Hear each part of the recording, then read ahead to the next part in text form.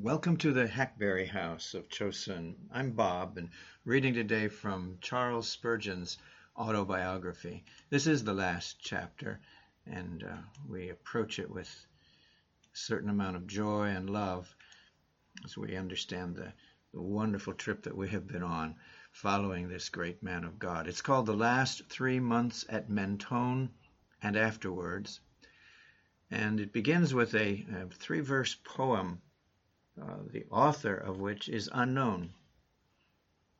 Upon this sunny shore, a little space for rest, the care and sorrow, sad memories, haunting pain that would not cease, are left behind. It is not yet tomorrow. Today there falls the dear surprise of peace. The sky and sea, their broad wings round us sweeping, close out the world and hold us in their keeping, a little space for rest. Ah, though soon o'er, how precious is it on the sunny shore. Upon this sunny shore a little space for love, while those our dearest yet linger with us ere they take their flight to that fair world which now doth seem the nearest. So deep and pure this sky's down-bending light, slow, one by one, the golden hours are given, a respite here the earthly ties are riven. When left alone, how mid our tears we store each breath of their last days upon this shore. Upon this sunny shore a little space to wait, the life bowl broken, the silver cord unloosed, the mortal name we bore upon this earth by God's voice spoken.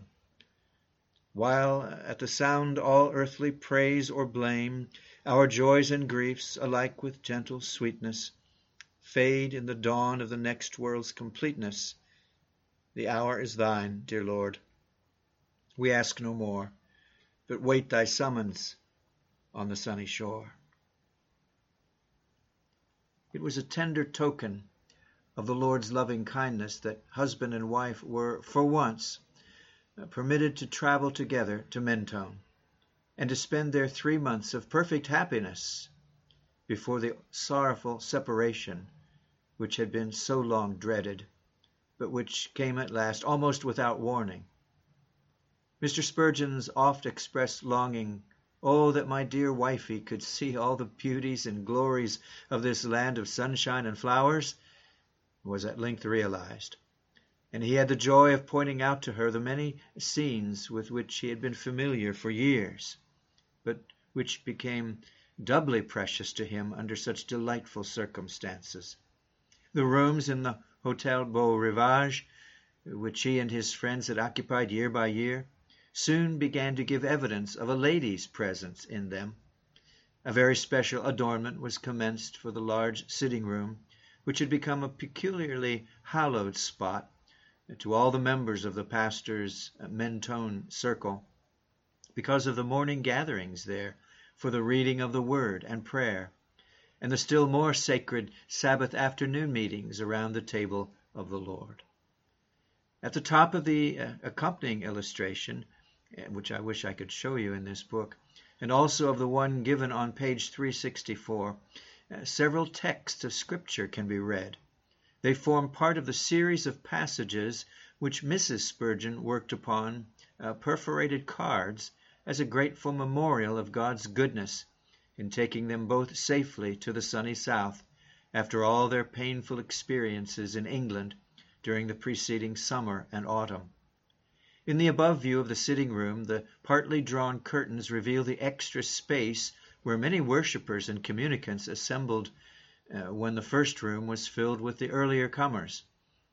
Mr. Spurgeon's weakness prevented him from resuming those much-prized services during his last sojourn on the sunny shore, except on the memorable occasions hereafter mentioned. But he lost no time in beginning such literary work as he felt able to accomplish. He spent many hours in the cozy corner here represented, and was not willing to admit that he was doing too much for an invalid.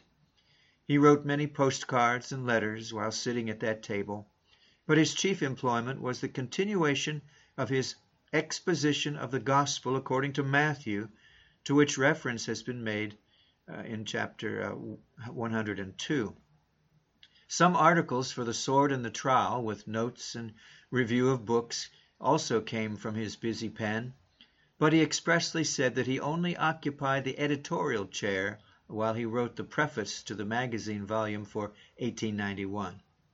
The important work of sermon revision was also left almost entirely in the hands of those upon whom it had devolved during his long illness, the only exceptions being the two notable discourses, quote, Gratitude for Deliverance from the Grave, quote, and, quote, A Stanza of Deliverance, quote, intended for reading on the first and last Lord's Day in January 1892. The December number of The Sword and the Trowel opened with an article by Mr. Spurgeon under the suggestive title, quote, question mark, end of quote. In his usual graphic fashion, he described his own physical condition and made use of it in suggesting enquiries concerning his reader's spiritual state.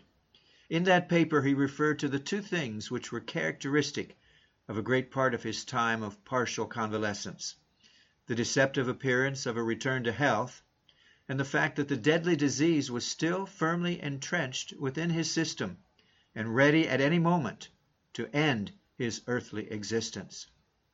One great help to him was the bright sunshine in which he was able to spend so much of his time.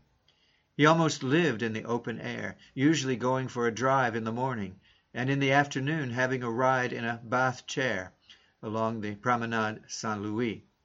This was the scene of the walking exercise in which he engaged so perseveringly in the winter of 1890-91, and of which he wrote in the letters mentioned in the last chapter. A favorite route for a short drive was around the Boulevard Victoria and along the breakwater, as Mr. Spurgeon always admired the view of the old town across the harbor. One of the longest and latest drives that the pastor and Mrs. Spurgeon took together was mentioned on a postcard written to a Mr. Passmore, and which is reproduced in facsimile with a view of the fountain. And I would read that to you, except again it's in handwriting. It's not bad handwriting, but it's not probably something I should attempt to read to you. The telegram of sympathy to Sandringham related, of course, to the death of the Duke of Clarence. The scene upon which the travelers gazed as they started on their return journey to Mentone is also illustrated right here. The events of those memorable months were described in detail in The Sword and the Trowel and the memorial volume From the Pulpit to the Palm Branch. But the principal incidents can only be briefly outlined here.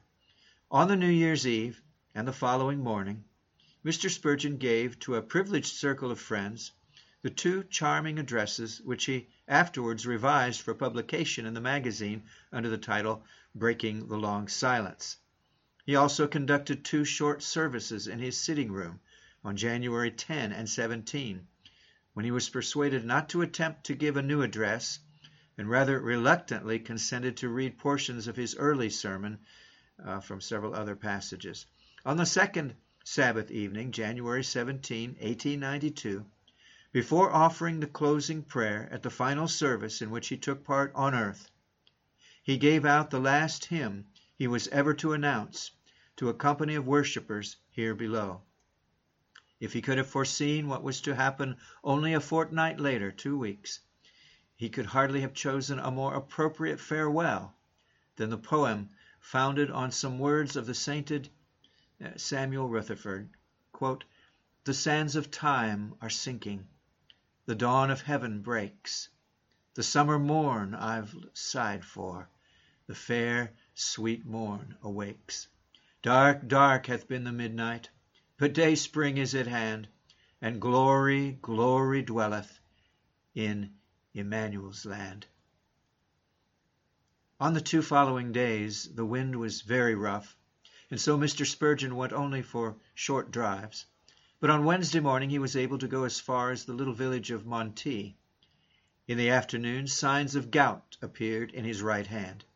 Later in the day, other serious symptoms were manifest, and he had to retire to the bed from which he never rose again. Dr. Fitzhenry, a faithful friend, as well as the pastor's skillful medical adviser, had been in attendance upon him from the time of his arrival at Mentone. He did all that was possible to relieve his pain and prolong his precious life. Miss Thorne undertook the onerous duties of night nurse, in addition to almost continuous help to Mrs. Spurgeon during the day. Mr. Allison, Mr. Harold, and Pastor Samuel rendered all the aid in their power, but it was soon evident that a great crisis was approaching, though there were intervals of improvement which gave ground for slight hope. And towards the end of the week, the pastor said to his secretary, "My work is done." And he spoke of some matters in a way that indicated his own conviction that he was not going to recover.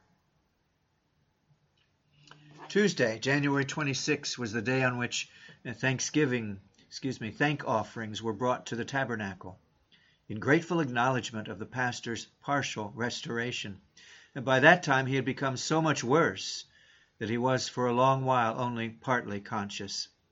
But he had not forgotten the special character of the day, and he sent a telegram, which under the circumstances was peculiarly significant. Telegram said, "Self and wife, £100, hearty thank offering towards tabernacle general expenses. Love to all friends." That was his last generous act and his last message, for shortly afterwards he became totally unconscious and remained so until 5 minutes past 11 on the Sabbath night, January 31, 1892, when, like his namesake, Mr. Valiant for Truth in Pilgrim's Progress, he passed over, and all the trumpets sounded for him on the other side. The 5 who accompanied him to the riverside were Mrs. Spurgeon, Miss Thorne, Mr. Harold, Mr. Allison, and Mr. Samuel. When all was over, Mr. H. offered prayer, and Mrs. Spurgeon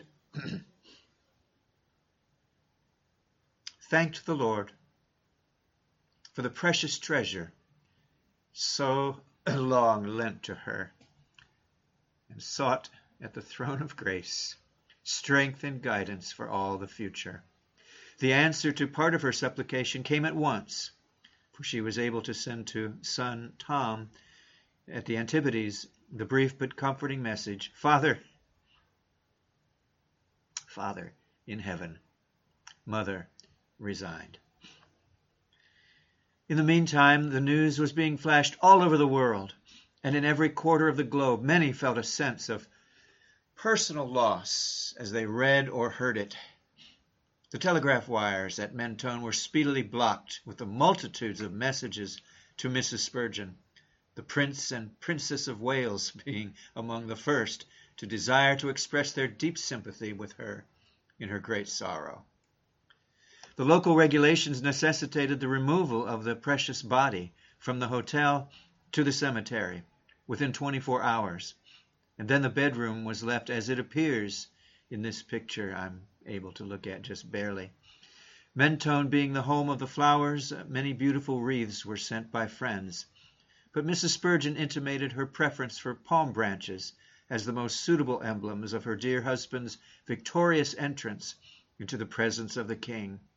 At the head and foot of the olive casket were plates bearing the following inscription: "In ever-loving memory of Charles Haddon Spurgeon, born at Kelvedon, June 19, 1834, fell asleep in Jesus at Mentone, January 31, 1892.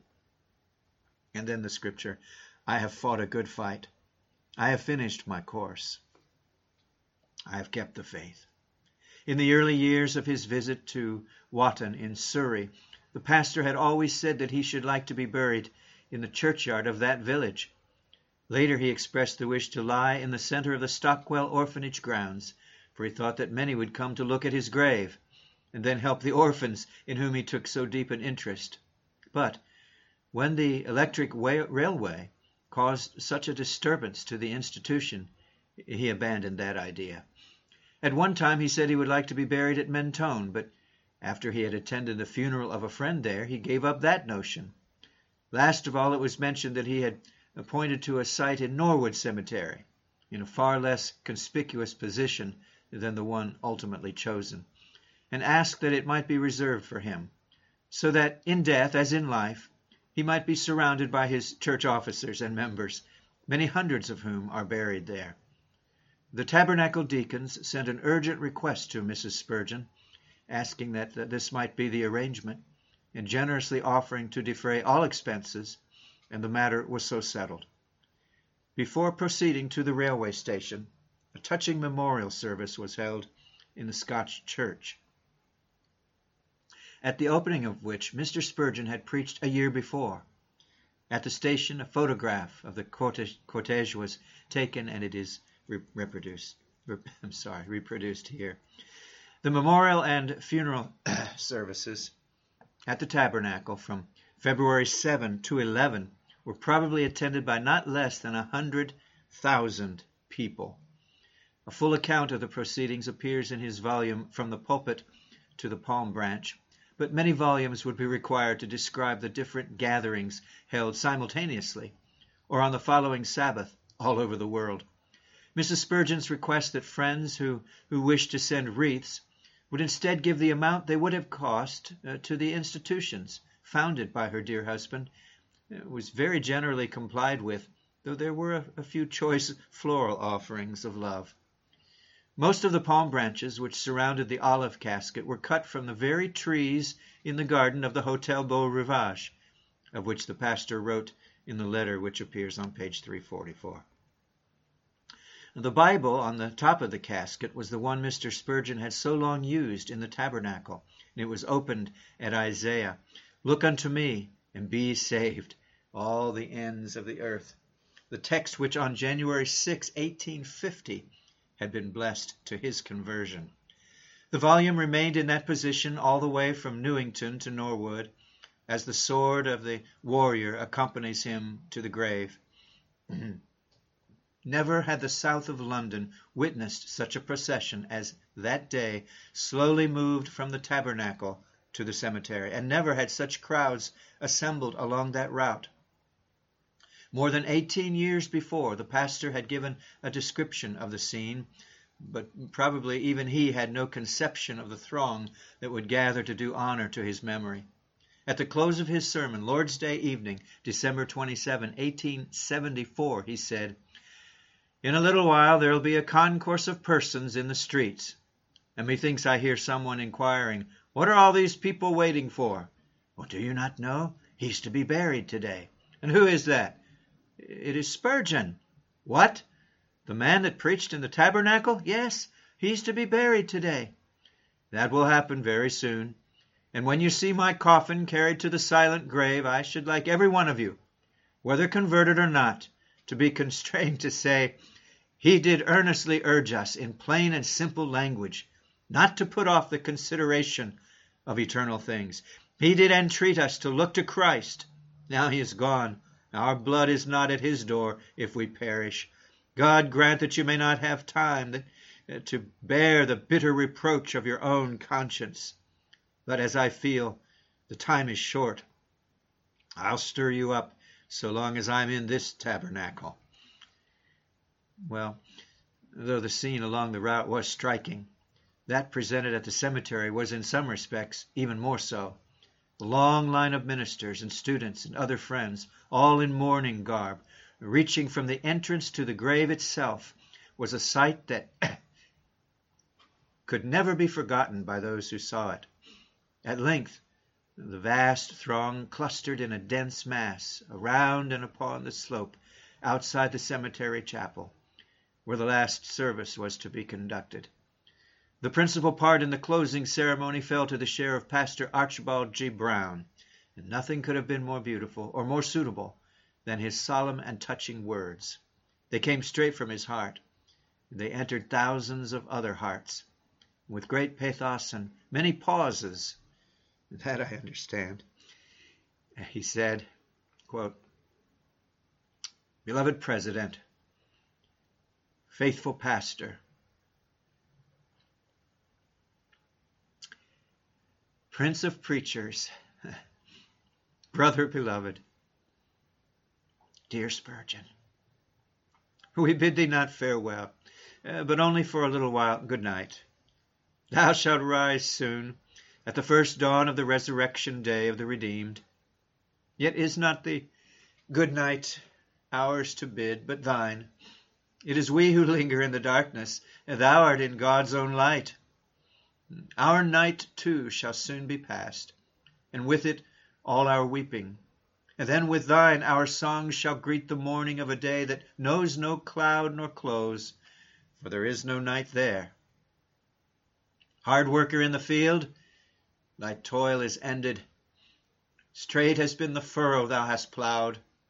No looking back has marred thy course. Harvests have followed thy patient sowing, and heaven is already rich with thine ingathered sheaves, and shall be still enriched through years yet lying in eternity. Champion of God, thy battle long and nobly fought is over. The sword which clave to thine hand has dropped at last. The palm branch takes its place. No longer this is difficult, folks.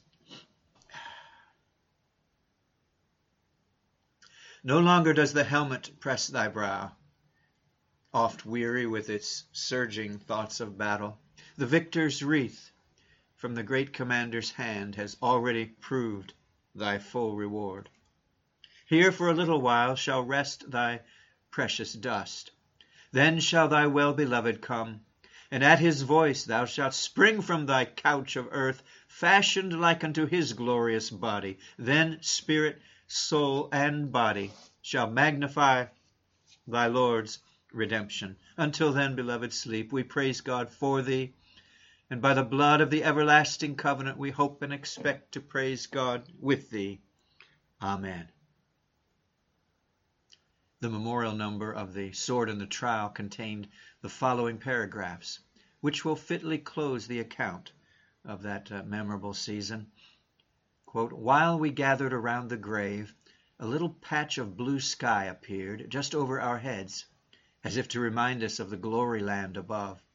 And while Mr. Brown was speaking, a dove flew from the direction of the tabernacle towards the tomb, and wheeling in its flight over the crowd almost seemed to pause. In ancient days it would have been an augury. To us it spoke only peace.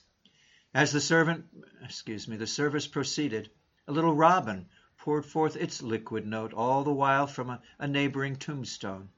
The redbreast made appropriate music, fabled as it was to have had its crimson coat ever since it picked a thorn from the Saviour's bleeding brow. Well, we do not believe that, but we believe what we sang at the grave, the truth that Mr. Spurgeon lived to preach and died to defend. Quote, dear dying Lamb, thy precious blood shall never lose its power, till all the ransomed church of God be saved to sin no more. Many remarked that the whole of the memorial services, unique as they were characterized by a simplicity and heartiness completely in harmony with the entire life of the beloved pastor. And it was most significant that when the olive casket was lowered into the vault, not even the glorified preacher's name was visible.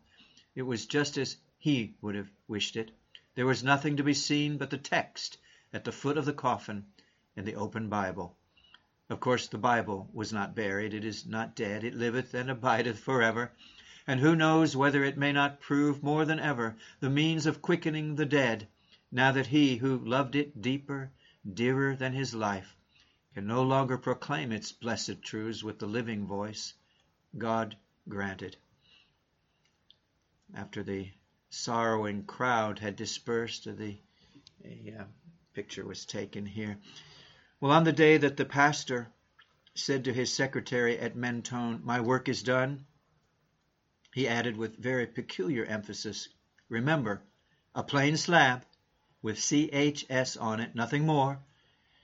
Well, the allusion evidently was to a gravestone, and it was another indication of his humility. those who were at that time responsible for the arrangements were unwilling to carry out his wish, and so they gave instructions for the erection of the monument, and there's a picture of it here.